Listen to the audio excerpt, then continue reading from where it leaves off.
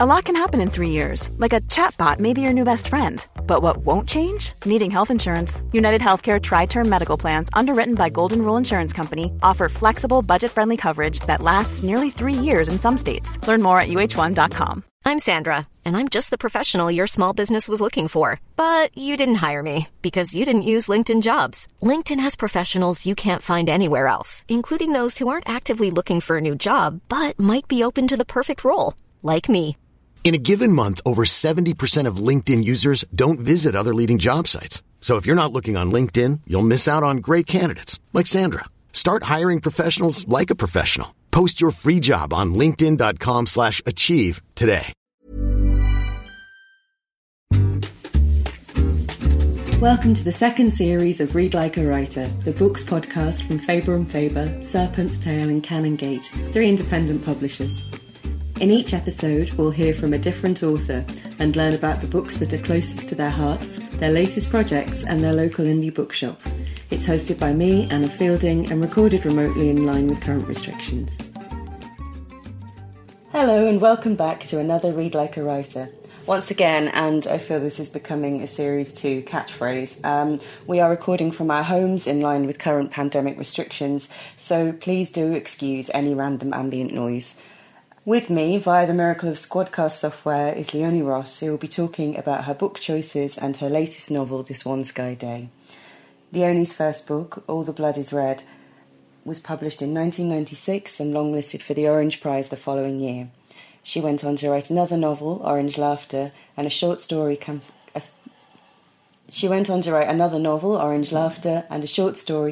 Come Let Us Sing Anyway. She's worked as a journalist across print and broadcast, including a stint as the arts editor for The Voice. She's also taught creative writing at university level for nearly 20 years.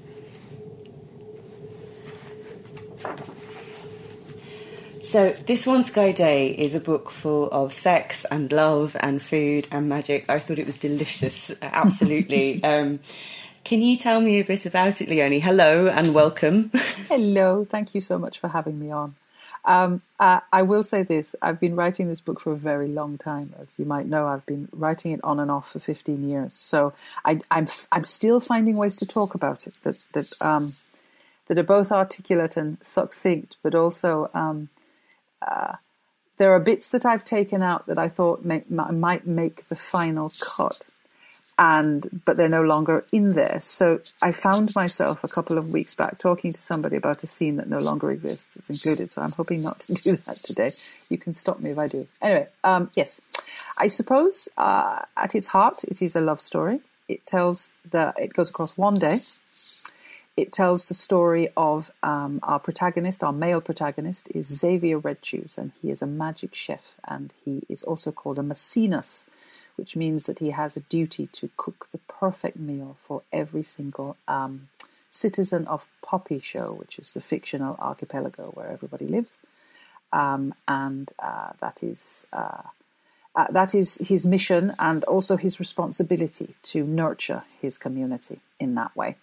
And the day that we meet him, as I said, this goes across one day, Xavier is really pissed off because he has been forced by a corrupt governor to cook the most romantic meal in the world for the governor's daughter who's getting married. And he is annoyed because that's not the way it works. As he keeps grumbling all the way through the book, you don't skip my line. He believes that people naturally and organically arrive at his restaurant in a time that is randomized and is supposed to be instinctive. Anyway, off he goes to collect these foods because he has to for various reasons. So we see him walking across the island. And on the other end of the island is a woman called Anise, who he used to know. And to my mind, this is talking about, that idea of the one who got away? Oh, People usually perk up for that one. Now, we don't know whether actually the one that got away because it wasn't the right timing, usually. Or maybe they were married to someone else or whatever. We don't know whether we would have worked with that person, but we still everyone I put that to smiles ruefully. And I can see you smiling ruefully now. Yes, the one that got away. And she is the one that got away for him. And really, he is the one that got away from her. And she is also walking across the island for her own reasons. She has marital problems. Lots of other weird things happen as we proceed, as you know, but that's a kind of start, perhaps an introduction to the space. It's really rich. I mean, you can tell there's a whole kind of complete world, society, economy, political system there without it ever feeling... I think sometimes your book is very much magical realism, not fantasy, but I think sometimes in fantasy world building you get these like terrible expositions where people like explain how long the coins have been in circulation. Yes. Whereas I think with yours, obviously in a very different genre as well, but with yours, you kind of find out organically through the plot what this island, this archipelago in the Caribbean is like. And I loved being able to walk around it with the two main characters as well and kind of discover bits of it. You told me something fascinating just before we started recording about the name. Yes, so this archipelago, made up of, I think, in my mind, 5 primary islands, is called Popisho, Popisho. And the etymology of this name is... the origin of the name is, it means a foolishness. It's Jamaican patois, and Jamaicans all over the world would be laughing their heads off at my temerity, because of course it's another one of those words that's hard to translate. But it means a foolishness, a silliness. It also, in some instances, means that a man is being cheated on, being cuckolded. So a man can be made a poppy show of. And as far as I know, its root is in the 18th century and the original British puppet shows. And so the idea that we have a foolishness kind of, Punch and Judy kinds of ideas, but someone else might know better than I. Yeah, and I suppose an additional element here that I find amusing, and perhaps you will as well, is that there was a point at which I wanted to walk around a small archipelago to see whether it could be done, which I know is ridiculous because I should just be able to decide it can be done, right? Because I'm making up this world. But I'm kind of this literal perfectionist control freak. So I couldn't, at the time that I was doing this, Anna, afford to go back to where I wanted to, which was, actually I wanted to go back to Grenada and go to small islands around Grenada that I had known when I was a child because we lived there for a while. That wasn't possible. I didn't have the money. So I thought, is there an archipelago anywhere around here? And I said, Isles of Scilly. Now, the Isles of Scilly, of course, is Scilly. But I love that it could be Silly because, of course, Isles of Scilly, Popisho, same idea. So I decided that this was all meant to be. And off I went to the Isles of Scilly. I think I went 3 times, actually, and I walked around several of the islands, pretending to be Anise and Xavier. And so I have a real visceral sense of what walk's like because I've kind of done it. I think as well, when you imagine a walk, it's very easily to skip large distances if you're used to travelling by car or by bike or what have you. So I think only by I can see where you did. Doing the walking gives you a sense of like the physicality of the time. Yeah, I'm really glad I did it. I'm really glad because it so helped the writing and it so helped the pacing and again, this weird literal sense of can this be done? Of course it can be. But yes, it is possible to walk around certain islands of the Isles of Scilly in the time frame that I needed. I mean, I was going to kind of bullshit if it didn't work with timing and go, well, it's Poppy Show. Strange things happen here anyway. But I didn't have to. I've done the timing. I know that what they do is possible to do in the 24-hour period. Now, I think also this book is also what I would call an eating book, meaning it's one that I snack through constantly. Fortunately, with the setting, it was relatively healthy and I ate quite a lot of fruit while I was reading it. And but I did order a Jamaican takeaway at one point as well. No. I've got a deep inbuilt craving for jerk chicken along the way. What a gorgeous idea that someone should deliberately eat their way through the book. Mm. I found it impossible not to. But I wanted to say to you that what's the role of food in it for you? Because obviously one of the central characters is a chef with these magical abilities as well. I mean, there's something, I think chefs have taken on a kind of certain quite robust magical feeling over the last, 10, 15 years. You have lots of celebrity chefs now, and there's a point where we didn't. It's like they've become the new kind of sexy thing. There's a kind of all kinds of ideas associated with masculinity and efficiency and moving your body in a particular way in the kitchen that I became fascinated with. I wanted to understand why these men and women move the way that they did. And I spent a lot of time watching cookery shows and reading autobiographies of chefs. And they're an opinionated, mad little lot. So I think I started with that. I think they're terribly efficient and they're perfectionists and they make all of these, sacrifices in their personal life. And part of you thinks, for God's sake, man, you're just cooking some food. But what good chefs also all seem to have in common, and this is not true for me, is that they're obsessed with food and cooking. They usually have some kind of connection with childhood. I mean, that's terribly Freudian, but nevertheless true. Someone nurtured them with food or treated food badly in their past. And so they're kind of trying to rectify that. And so all of these fascinating patterns about chefs, I think, was the first thing. As for the food, now I have a complex personal relationship with food.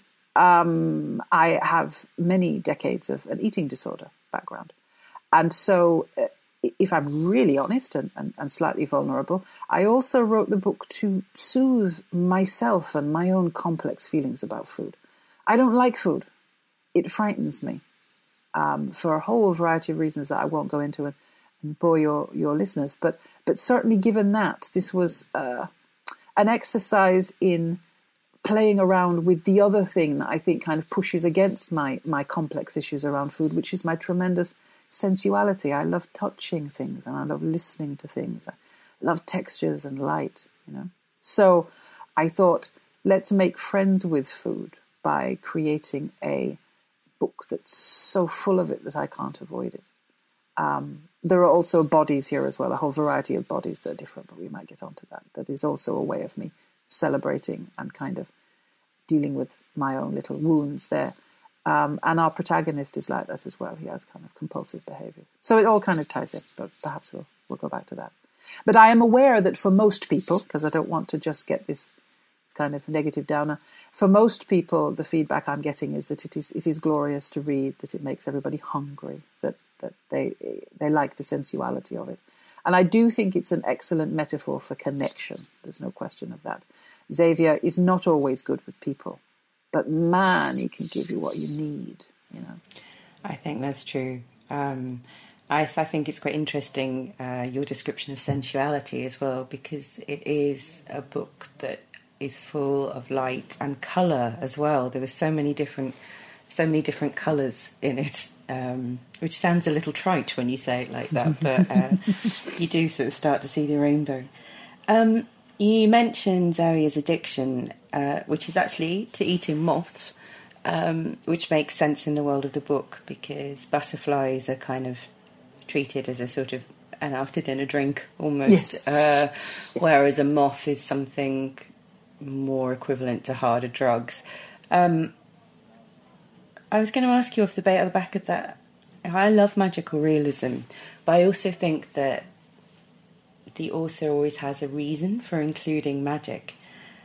And the moths and the butterflies are just one aspect of it, because actually everyone on the island has something slightly magical about them, so that it makes it every day. You've kind of like circled around magic realism and come back to the other side. But I wondered why the magic element was important for you. I think one of the things to think about is because this book was written over such a long period of time, I wrote it through my very early 30s, through my 40s, into my now early 50s, which is a kind of fascinating, both technically, you hopefully you get better, but also emotionally, lots of things are going on. I think certainly I'd written my first novel was very realist, very, flexing my feminist chops. All the Blood is Red is a book about a woman who gets raped. It is an answer to the then in the 90s case of Desiree Washington and Mike Tyson. It is about the black community very explicitly, and it's very realist. It's also about female friendship. And the second novel too, I began to move closer to the things I wanted to do. In Orange Laughter, a man lives under a subway tunnel, is going mad, and is being haunted by a ghost from his past, literally.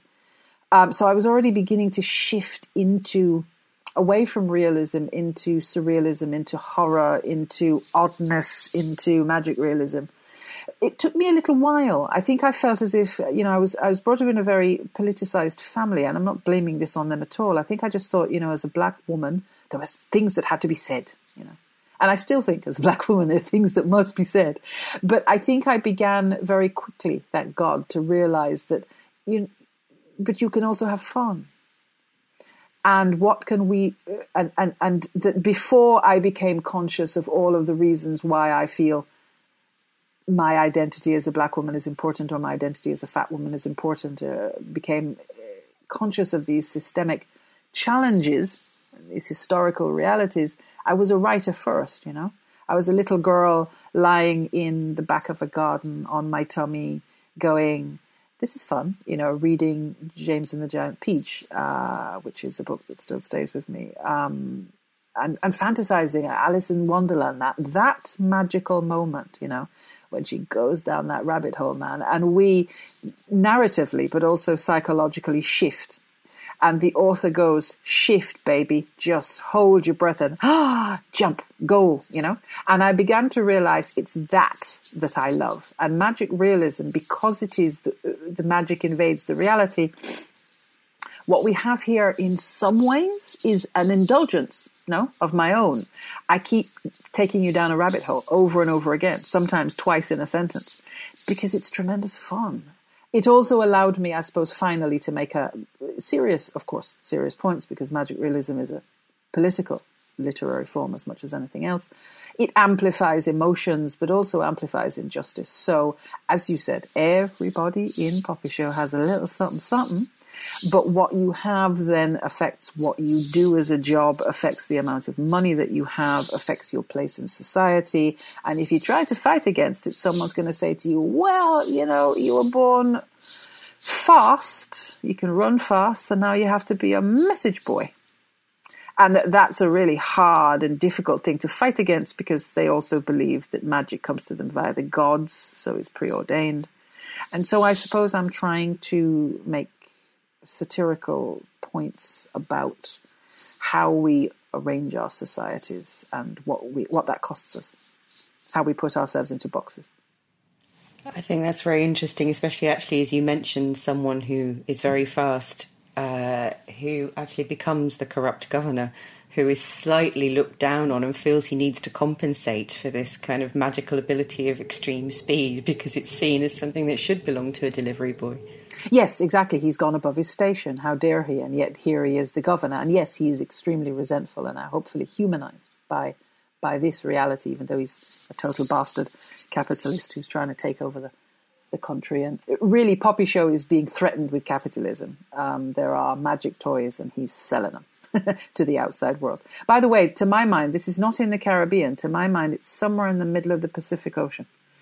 My apologies, sorry. No, don't worry. But it's all Caribbean-esque, and so that makes perfect sense. But it's only in the Pacific, in that I quite like the idea that it really exists, and I'm really attracted to the idea that all of these unknown communities that are protected and we can't get in, and we don't know what's going on with them, and has always fascinated me. And so Poppy Show is my own personal little place that's getting on with its stuff, but nobody knows. And one of the things that we really want to know about is your favourite bookshop. So always the classic of the podcast. Tell me about it.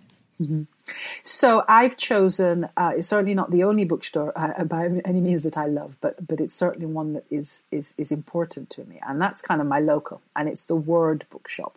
And this is 314 New Cross Road in southeast London. Nearest tube, if we ever get on tubes again, is New Cross. And I love this bookstore, The Word. It's this small and mighty community space. And it serves primarily nearby Goldsmiths Uni. And they liaise with the uni in order to serve it specifically. But it makes me feel very affectionate. You know that thing when you're an undergrad and you go into a bookstore, and the bookstore, all of your module reading lists are there, and you try to make up your mind what you want, and you don't have lots of money, and so you try to negotiate with everyone else, what will be bought and what books you can share. They have a student loyalty scheme and a secondhand book reselling service, and it's this kind of generosity that is that's kind of present that I appreciate in that context. It's been operating an order and collect service since lockdown. Its proprietor, who's a man called David Brett, gets involved with things like the Goldsmiths Fiction Prize. And it's heavy on cultural studies and fiction and graphic novels. And it's got lots of graphic novels, actually, and poetry. And I went and checked it out again the other day because, of course, I haven't been for about a year because lockdown. But I wandered up the road and looked on the outsides and seeing what was in the window and stuff. And I just felt comforted and happy again walking up to it. There were, women's rights books along one end, and then there was the latest issue Grow, and then there were black books for kids next to kind of Bernardine Evaristo's Black Britain Writing Back Penguin series, which is, these 6 rediscovered works that she's promoting, including the excellent Judith Bryan's Bernard and the Cloth Monkey. But then DeLillo is sitting there as well, and Ali Smith, both the Obamas looking proudful, with Michelle on top of Barack. So you can see immediately from their window, like any bookstore's window, of course, you can see the decisions that are being made. These are very political and social and loving ones, I find. So I'm really fond of the Word Bookshop. And in normal non-pandemic circumstances, we would have purchased every single one of your choices from the Word, but sadly we're going to have to just pretend for now. But I look forward to visiting that part of South London when I can. Good place to be, and a lovely place, the Word Bookshop. One of your first book choices, which is the book you recommend to everybody, you've chosen Geek Love by Catherine Dunn, which I also love as well. I'm so happy. It's a fantastic book, but that's set within, largely, at least half of it is set within the world of a travelling carnival, and which in itself is also a very complete world as well. What is it you love about Geek Love? It's just so unapologetic. I mean, it's 25 years old now, I think, but Catherine Dunn is so fiercely courageous. She's just this female writer in like full blast trust of her themes and her powers as a writer. I actually think, we could argue, you and I could probably have an interesting conversation about its structure, and I think perhaps there's some flaws going on there. Personally, I find the freak show and the kind of sibling dynamic more interesting than the sections about Miranda, who is our protagonist. Our protagonist is Olympia Biniewski, and the story is told from her point of view, but she's had a child, who called Miranda, and there's a whole kind of a section of the book devoted to that. Sections, but I'm in love with its bizarre kind of loping excess. Like, I love that this woman, if she's ever given a fuck, I can't see it in the book, and so I just want to hug her. And this book came to my attention again a very long time ago, maybe as many as 20 years ago. I think an editor at Farrar, Straus and Giroux might have just handed it to me and said, "You will love this book. It will give you permission," And so I love it for that. I also think its discussion of the body and of disability really spits in the face of sentimentality and kind of saccharine oversimplicity that can be associated with disability and with the body supposedly going wrong. It's kind of this utter piss take of the idea of the body as well as a commercialized vessel. The parents of the Biniewski clan, as you know, have deliberately engineered their kids' different bodies to make money out of them. Their bodies are being capitalized and bought and sold, and that's how they keep, life and soul together. So I think that's, fascinating as well. And so I don't want to use the word brave. It's simplistic, but it'll do for the moment. I also think, like, the reigns of Dunn as well now live in the pages and spirit of another novelist and a writer I love, Ireneson Okoji, who is the only person I've come across. Her work includes short story collections, Speak, Gigantula, and Nudibranch. And Ireneson has this kind of surrealism, but also this utter bizarre courage with narrative and with ideas that I think she's taken the baton from Dunn and run with it. I love that kind of writer, and I love that they're both women, and I hope to be half as brave. I could see when I read your list of recommendations, I was like, I could absolutely see a lineage between you and Catherine Dunn in terms of kind of the speaking about bodies and the idea that a world can have its own set of rules. There are a lot of kind of similarities. I could see why it was a book you would enjoy. Yeah, thank you. That means I've somehow done my job of being authentic on the page, I suppose. Yeah.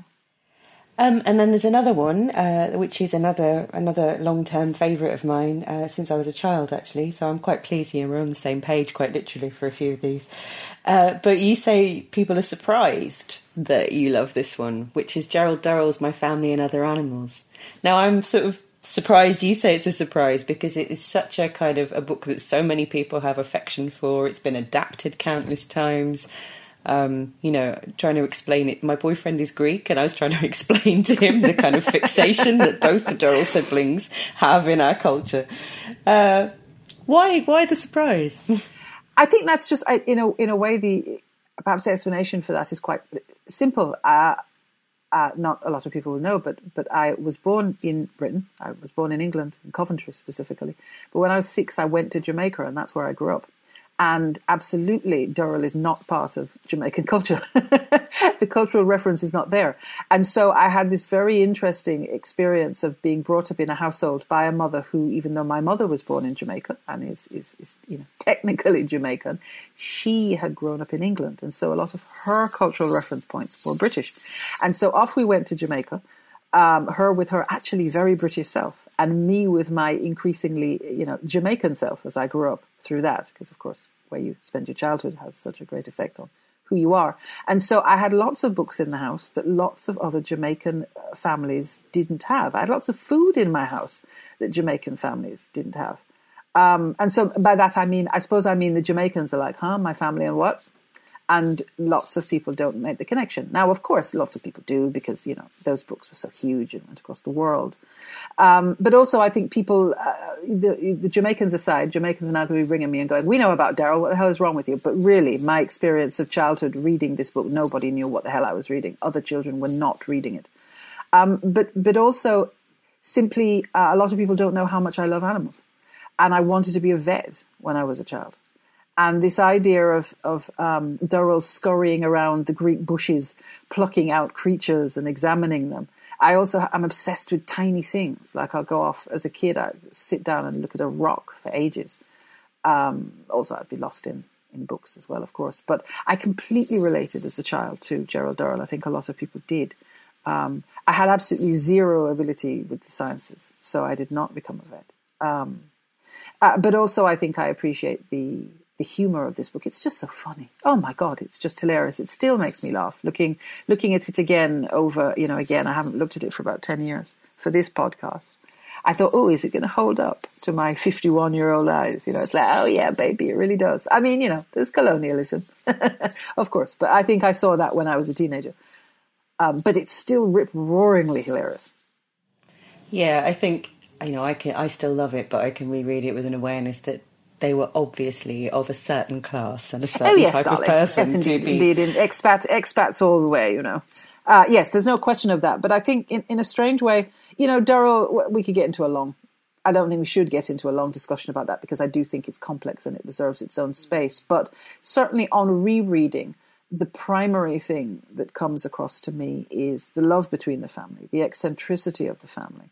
And this little boy, he was 10, who, yes, of course, he's amplifying and exaggerating to write the memoir, but ultimately he was being allowed to be free, to wander, to imagine, to find out who he was. He's surrounded by people both telling him that he was crazy, but also supporting him, Theo, I'm in love with Theo still, which is kind of his mentor, The idea of having someone who sees you so profoundly. And Theo saw Durrell, when he was a kid. Oh, that's certainly the way it's written.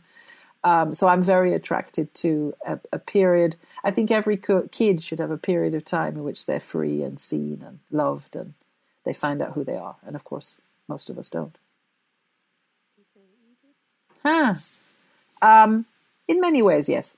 I have, a very creative and very loving family who always thought, I think one of the biggest gifts that my family gave me and my childhood gave me was I had young arty-farty parents who were like, oh, you want to be a writer? Cool. No one ever told me that I had to get a real job. Now, I have a certain conservatism and paranoia about money and security, so I've had real jobs. But no one told me I had to, and I think that's a tremendous gift. And yes, lots of wandering around Jamaica and wandering around and living in water, like a little water creature, and being allowed to do so. Oh, that sounds wonderful, actually, particularly at the moment.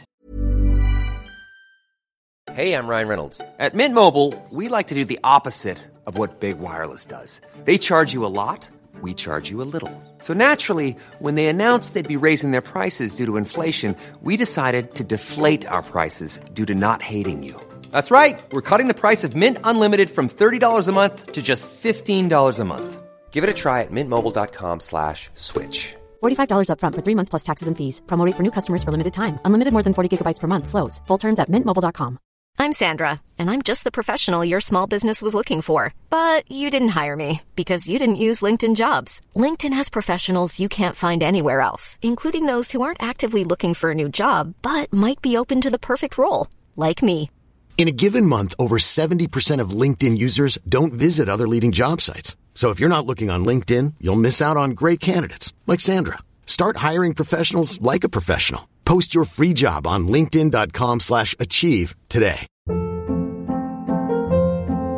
Hold up. What was that? Boring. No flavor. That was as bad as those leftovers you ate all week. Keke Palmer here, and it's time to say hello to something fresh and guilt-free. Hello Fresh. Jazz up dinner with pecan-crusted chicken or garlic butter shrimp scampi. Now that's music to my mouth. Hello Fresh. Let's get this dinner party started. Discover all the delicious possibilities at HelloFresh.com.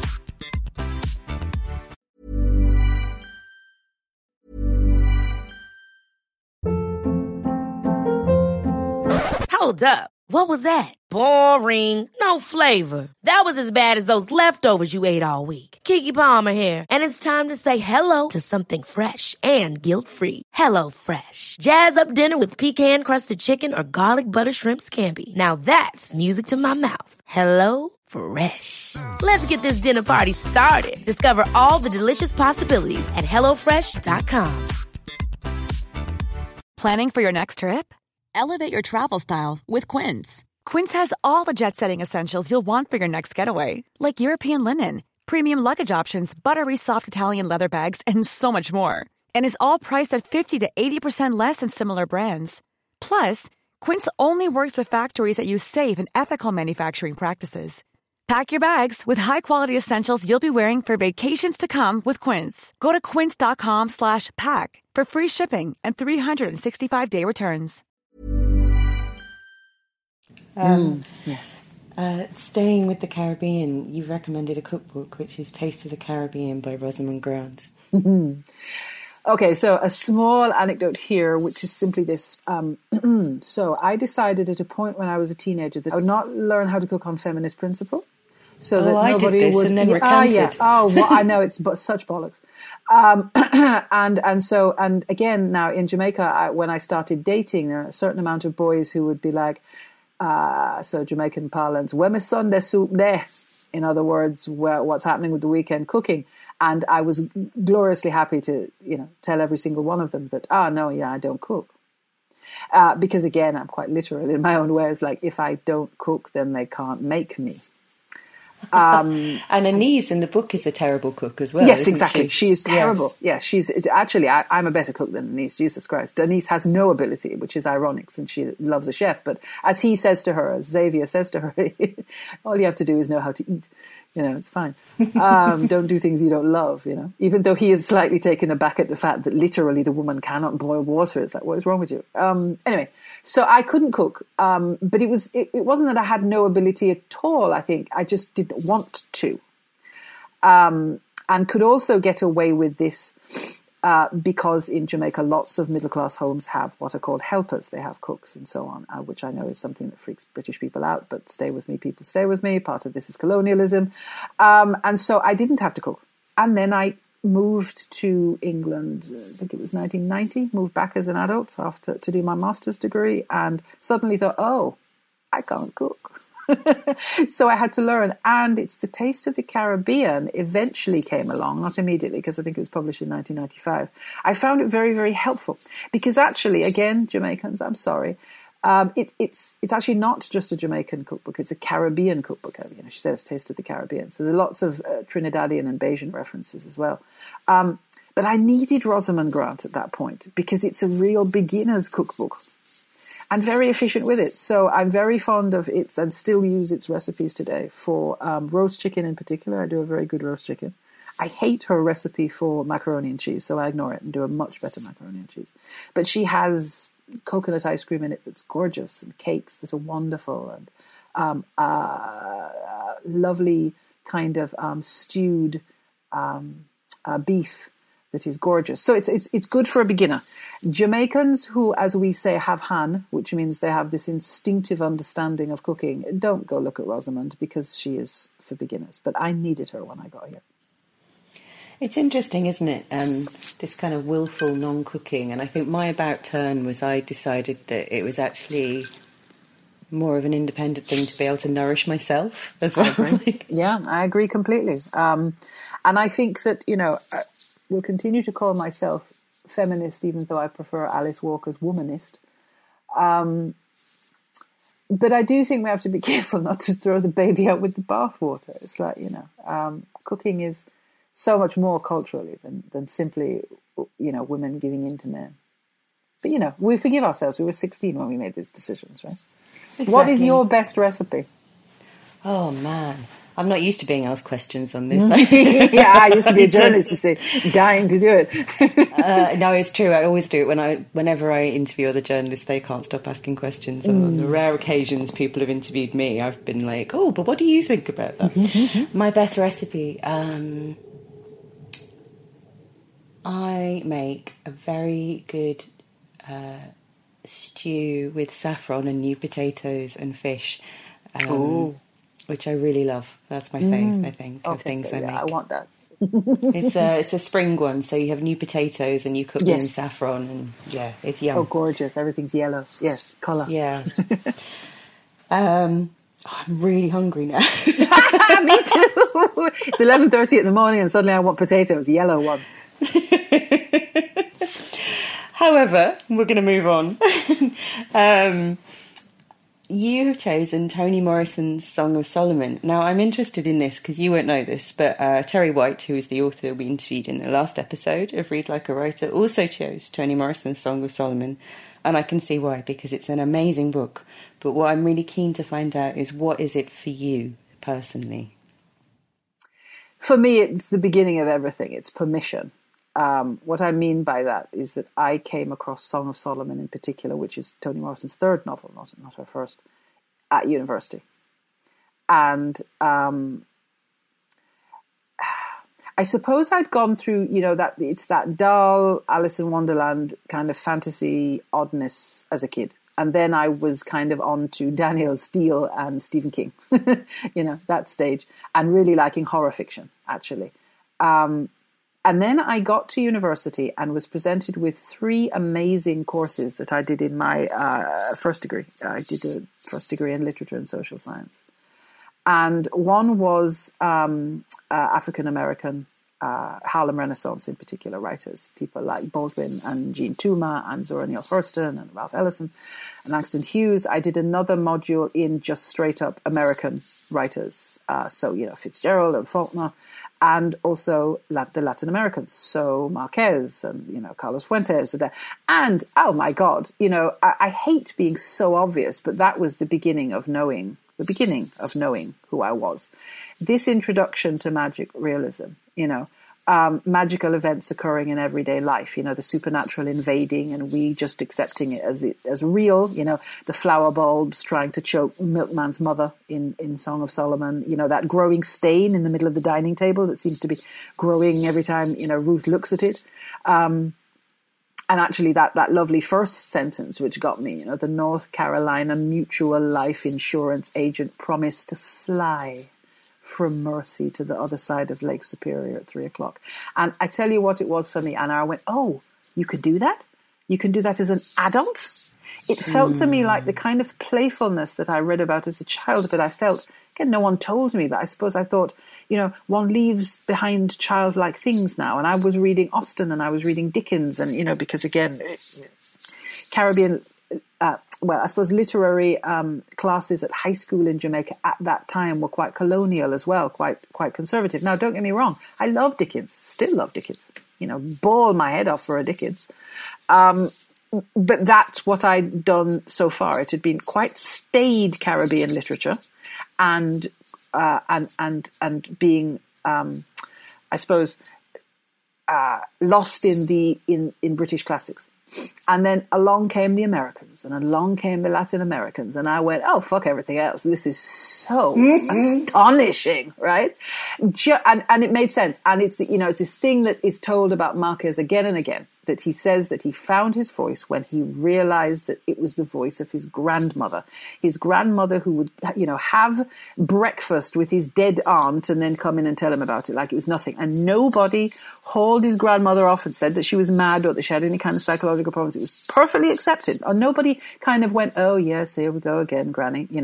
It was perfectly accepted that breakfast had been had with the spirit of Auntie that morning, and that meant something, how important it was. And actually, I remember, just as a sidebar, but it is relevant to this, teaching a course in magic realism writing at the British Museum, actually, and meeting a lot of people from different spaces, and really realizing at that point that we all have magic realism in our background. Of course, it's not just a Caribbean thing.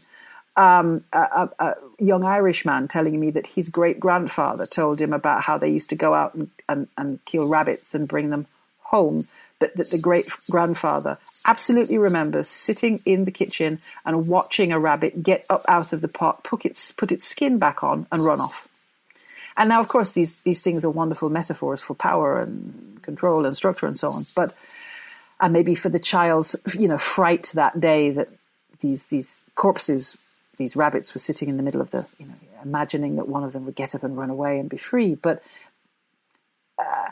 this idea in me as well as a Jamaican person, yes, of course, I am a rational, science-loving human being. But part of me, still believes, the rabbit got up and ran away, and the ghost was met this morning. So to go back to Morrison, she gave me total permission to be Caribbean, actually, to talk of that sensibility. And then, of course, Marquez coming on the back end and the Latin Americans. I just went, so I just bathed in it in undergraduate level. I mean, I could go more into this book, but ultimately that's what it meant to me personally.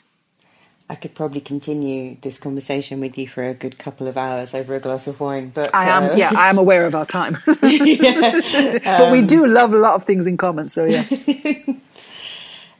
You mentioned earlier, we've spoken about the wonderful positive joy of food, both in your own novel, in Rosamund Grant's cookbook, but one book that you think will save a life, and you have alluded to this earlier in the conversation, is Binge Eating Disorder, The Journey to Recovery. Can you explain a bit more about that for us? Yeah, I think this is an important one, and I want to talk about it. This book is a non-fiction guide to overcoming binge eating disorder. Which is, I'll be very clear with this, that is a mental health condition, and it's marked. A lot of people don't understand this. It's marked by disassociation. And of course, yes, eating large quantities of food, but an inability to stop that behavior and lots of distress. And it can become, it doesn't mean that it has to become this, but it also can be associated with feelings of guilt and disgust and shame, body dysmorphia, suicidal ideation, depression, anxiety. It's a complex one, this one. This book is told in dual voices. It's both by a clinician, Amy Pershing, it's an American book, who runs a BED program and is clinical director for the Center of Eating Disorders, I think, in Michigan, and Shavise Turner, who's an activist and who founded the BED Association. She's also a lifelong sufferer of BED. And so the way that it's structured is that it goes between Shavise's memories and Amy's clinical perspective on those experiences. But also there's a lot of practical advice about really how to live this life And I have a background of eating disorders. There is bulimia, there is anorexic notes as well, which a lot of people, again, would find odd because I'm not a slim person, but anorexia does not mean slim. Anorexia means restriction of food and soothing as a result of that. But it's mostly BED for me and has been. And this is such an in-depth and compassionate book. It told me so much about my own state of mind that I didn't know. I did not know how important disassociation was to understand this experience. But also, the book doesn't just talk about what it is, but it talks about how to live a life with it. It does not ask for perfection or cures or the end of a thing. Rather, it talks about the importance of presence in a moment. And very strongly, the idea of the body as a home, not as a... the commercial use that we talk about in Geek Love, or even the joy that people feel about food and the interest and enthusiasm they have in this One Sky Day.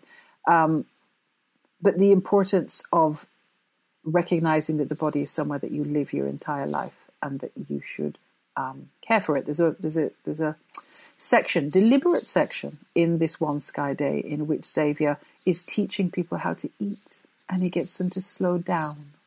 And Anise is gets slightly distracted by this because she slows down so much, she kind of can feel the food almost rolling down her throat, and she begins to realize there are foods that she thinks that she liked, but actually, when she slows down, she doesn't like them at all. And it's aubergine, and it takes concentration. Yes, it's aubergine. She realizes she hates aubergine. That'll annoy my best friend because my best friend loves aubergine and I hate aubergine. So, there's a total agenda there going on. But I love these little nuggets that we find out in the background. But yes, aubergine hating. But yes, so I have included, and hopefully not with a heavy hand, but I have included the things I have learned about how to survive with this disorder over time in this book. I also just want to shout out to another book that I think is tremendously important, which is by Dr. Sabrina Strings, which is Fearing the Black Body. It talks about the history and the racial origins of fat phobia, which is another really great book. In conscience, Anna, I can't talk about food and not say that I have not been frightened of it and complicated about it all my life, because it would be such a lie. Again, this book, this One Sky Day, is an opportunity to redress some of my pain through Xavier, but also I really want anyone who struggles with soothing themselves with food in ways that cause them distress, read this book. It will shift you. That's what I think. Yeah, I think, thank you for sharing that as well. I think the other thing that you've also done with this One Sky Day is include kind of descriptions of bodies that are infinite and also beautiful. Like there are very many different types, from someone who has a long neck and a shock of blonde hair like a sunflower to a perfectly large round bum. Anice's backside is a thing of beauty, yes. Oh yeah.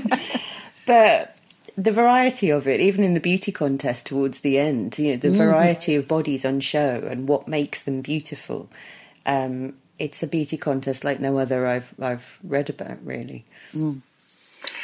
Yes, all deliberate, all self-healing, all utterly self-indulgent, and all but hoping that people will join me there. As I get older, Anna, it begins really to, I mean, this is a very Western thing in its way, but it's not that these things are not true in the Caribbean. Caribbean is, the research shows us that there's plenty of eating disorders and body dysmorphia in the Caribbean too, even though I say that because I think a lot of people are quick to say, the Caribbean is a place where we embrace our sensuality and we love our big backsides. No, I don't know that that's the whole story. But my increasing impatience is with this idea that we must look a particular way. This is absolute rubbish. We have to stop it. It really is hurting young women in particular and young men increasingly. We are, genetics plays a huge role in our sizes and our shapes. Society is complex about its receipt of bodies that don't look a certain way, that are not slender, that are not white, that are not, you know those perky breasts? I don't know whether you have perky breasts, Anna, but I spent most of my teenage years looking at people who were perky breasted going, oh, okay, I wish. Now, actually, that doesn't mean there's anything wrong with the perky breasted. Big up the perky breasted. If that's how you came here, that's cool too. But my breasts started dipping when I was 15. And that's also true. And it doesn't mean that there was something wrong with me and something right with the perky breasted. It just means there are loads of breasts around and they're all good. And what are we doing to take care of them? So I could rant, as you can tell, on this for a long time. But that was one of the few deliberate rather than instinctive things about this book. I thought, let me love me up some varied bodies all over it on purpose so you can see it. Yeah, that's on purpose. I loved that as a reader as well. I think it made me feel quite celebratory. Good. I'm glad. Yeah. And as again I said, I think it's really important to say that this is not then a space in which, for example, fat bodies then overtake thin bodies. It really is saying, you know, regardless of my weight over the years, my dear, I was always going to have large breasts, a thick waist and small hips. That's how my family is. That's what we look like, right?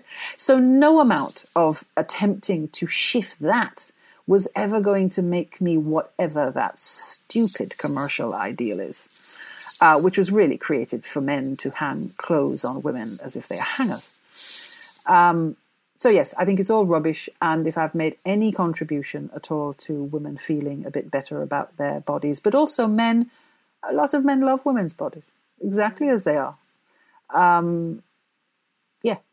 Yeah, it's a thing, which I could talk about all day as well. But instead, you're going to tell us about a new book that's coming out soon, which is Things I've Withheld by Kei Miller, which is a collection of essays. And Kei Miller normally writes poetry and novels, but this is an essay collection. What is it that what attracts you? This man, Kei Miller. Things I Have Withheld. Now, this is a book that I've only skimmed through because it's in the category that you guys gave me of upcoming that you're keen to read. So I haven't read the whole thing. I've read a couple of the essays. Now, Kei Miller for me is simply, I say this carefully, the best living Caribbean writer at present working.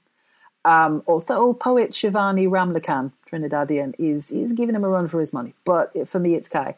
You know, as you said, short stories, poetry, novelist. His last novel, August Town, was this astonishing love letter, like all his work, to the beauty of Jamaican vernacular. He loves our language, but he particularly loves, again, the body and the ways that black bodies walk through this world.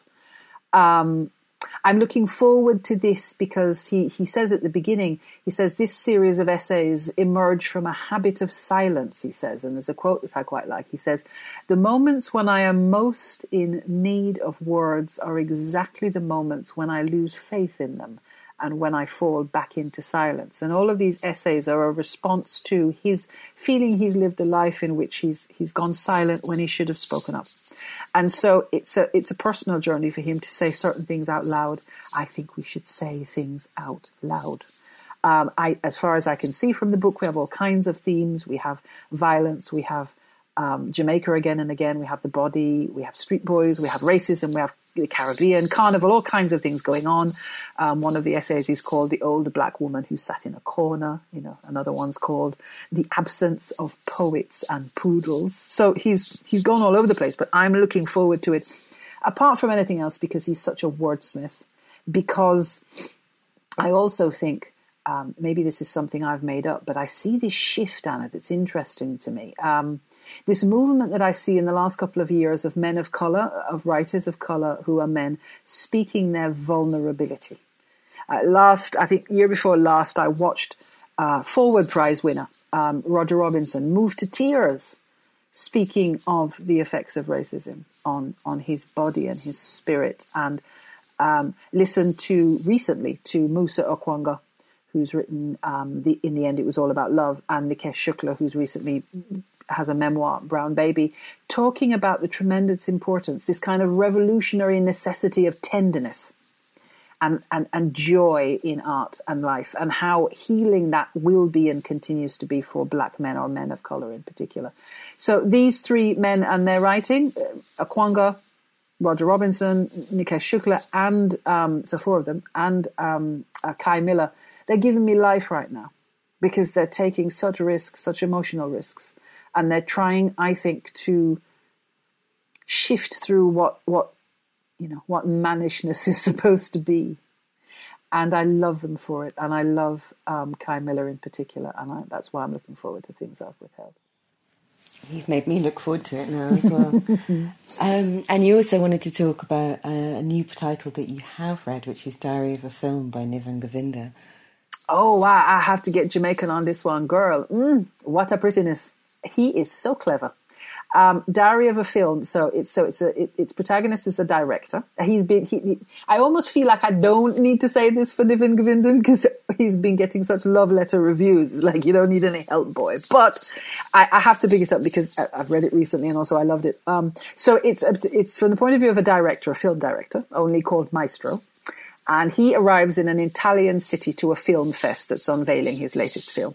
And he has a chance encounter with a woman called Cosima, who leads him to reading the novel she wrote as a young woman after the death of her graffiti artist boyfriend. And the Maestro becomes consumed with Cosima and the idea of adapting her work. That in a nutshell, I suppose, is it. And I started crying almost immediately as when I began reading this wonderful book. And it's very small as well. About 250 words, I think, pages. You see, the Maestro is waiting for his work to be received. He's waiting for it to be judged. He's waiting to see if he's understood. And I am exactly in that liminal space right now, waiting to see what people think of this one sky day, waiting to see if I wasted 15 years of my life writing it. I don't think I have. And in the end, you have to write for yourself. But this work, Diary of a Film, it says so many beautiful things about what art is and what it is to create and what you sacrifice and what other people sacrifice for you while you're doing it, and how you absolutely turn yourself inside out quite quietly every single time you do it, and you remake yourself as well as the work. And I think also I'm totally obsessed with Govindan's commitment as a writer to seriousness. Doesn't mean that the book is not, doesn't have humor. Gentle humor is present, but this is so tender as a work, so open. It's so crystal clear. It's like he's taking, I feel like I take these sticky, dirty emotions, go, here it goes, look, and kind of jump around and have fun with them a bit. It's like he takes those layers of emotional complexity and he just washes them in cold, clear water. And I adore his clarity. As I said, doesn't mean there isn't warmth and tenderness. There's plenty of that. Everyone should read this book. It's a very masculine book in its way. It's like, it's so sure. Like, I need to take Niven out for a drink or something and say, really? You're really sure? Like, are you just bullshitting? Right? I love it. I think it's a really important book. And I don't know that it's everybody's cup of tea. Perhaps some people do not want to read about what, the machinations of the psychology of the artist, but I wept through it, not least because I understand how frightened the Maestro is and yet how committed he is to the work of art he's created recently. And what will be next as well. Who owns art? It's got all kinds of delicious ideas. Love that novel. Well, that's great. I want to thank you for your time, for your commitment to writing the novel, and allay the fears that I think the reception is going to be great. Well, you liked it. I loved it. Yeah. So this One Sky Day is published by Faber and Faber and is out next week. And now, just before we go, we can hear Leonie reading an extract from the book itself. On the first anniversary of his wife's death, Xavier Redshoes got up before light and went downstairs to salt the cod. He sat in his kitchen, green notebook in hand, rubbing his left thumb along the stained pages, waiting for delivery.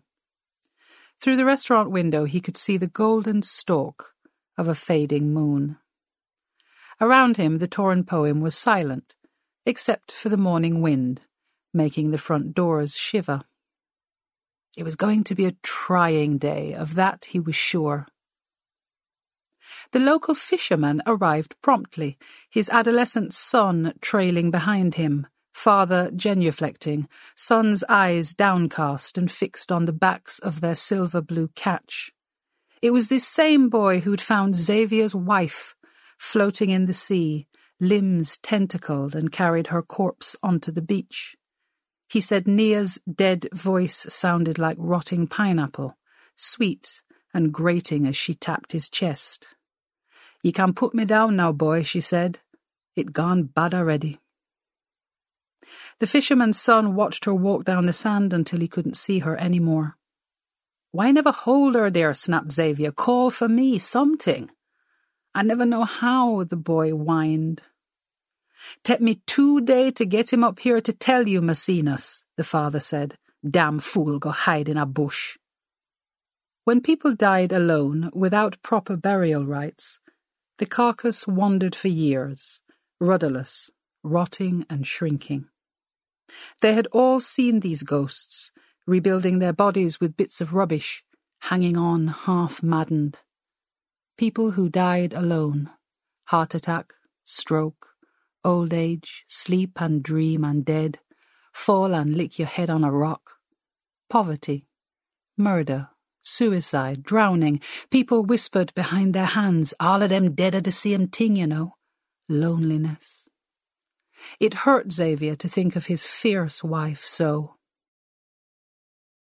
Xavier paid for the fish, 2 thick bellies and a sack of velvety cod livers, and watched the youth's trembling mouth as he hoisted it onto the kitchen table. He didn't forgive the boy. How hard was it to restrain a dead woman when so much was at stake? "Blessings, Maecenas," said the fisherman. He patted the cod. "What good today, you hear?" Xavier nodded. He leaned against the kitchen door, listening to them make their way back through his cliff-top garden, imagining every plant they passed, his pearly bougainvillea, the night-blooming cereus climbing up the mango tree, his pawpaws and twin almond trees, his hot pepper pumpkins and white roses. He liked flowering plants between the herbs. They attracted the right kind of insect. Down the sheer steps they went, calling softly to each other, "Mind how you go." He liked the fisherman's voice. It reminded him of being young. "Before you got so very speaky-spoky, Maecenas," his brother Io liked to say, grinning all over his face. Xavier sucked his teeth. He wasn't too fancy, whatever his elder brother said. He still knew how to curse a man in the language of their ancestors. Xavier rubbed his palm heel across his jaw. His beard needed trimming. Cheatsy, Io's 7-year-old daughter, would be in here soon, demanding breakfast from him. She was an early riser too. In the months just after Nia died, Cheatsy was the only person who dared come to his room without invitation, jumping into his hammock and swinging her legs. She told him he looked far too tall, and why didn't he do something about it? And when the room smelled, oh, so bad, she'd stretched her arm to open the window and turned his face towards the sunshine. "You going out today, Uncle?" "Not today, Cheatsy." She pulled his nose until he gave in and tossed her, giggling, into the air. "Don't drop me, Uncle Speaky Spokey." Xavier took a deep breath and stepped out into his yard. The dark garden poured out in front of him, and beyond that the islands of Poppy Show. The Torran poem was perfectly located on Batisant, right inside the capital, Pretty Town, but still private, on the cliff above the harbour. Up here he could see his diners snaking across the sand towards him, then away afterwards, a silvery line of nourished people, stretching back to the sea like foam. After he fed them, some swam, some danced. This One Sky Day is out on April the 15th in hardback, ebook and audiobook, published by Faber and Faber. Read Like a Writer was brought to you by Faber and Faber, Serpent's Tail and Canongate Books, and was presented by me, Anna Fielding. To get a full list of what this week's author recommended, visit acast.com/readlikeawriter. And we'd love to hear what you think too, so you can tweet us at readlikeapod.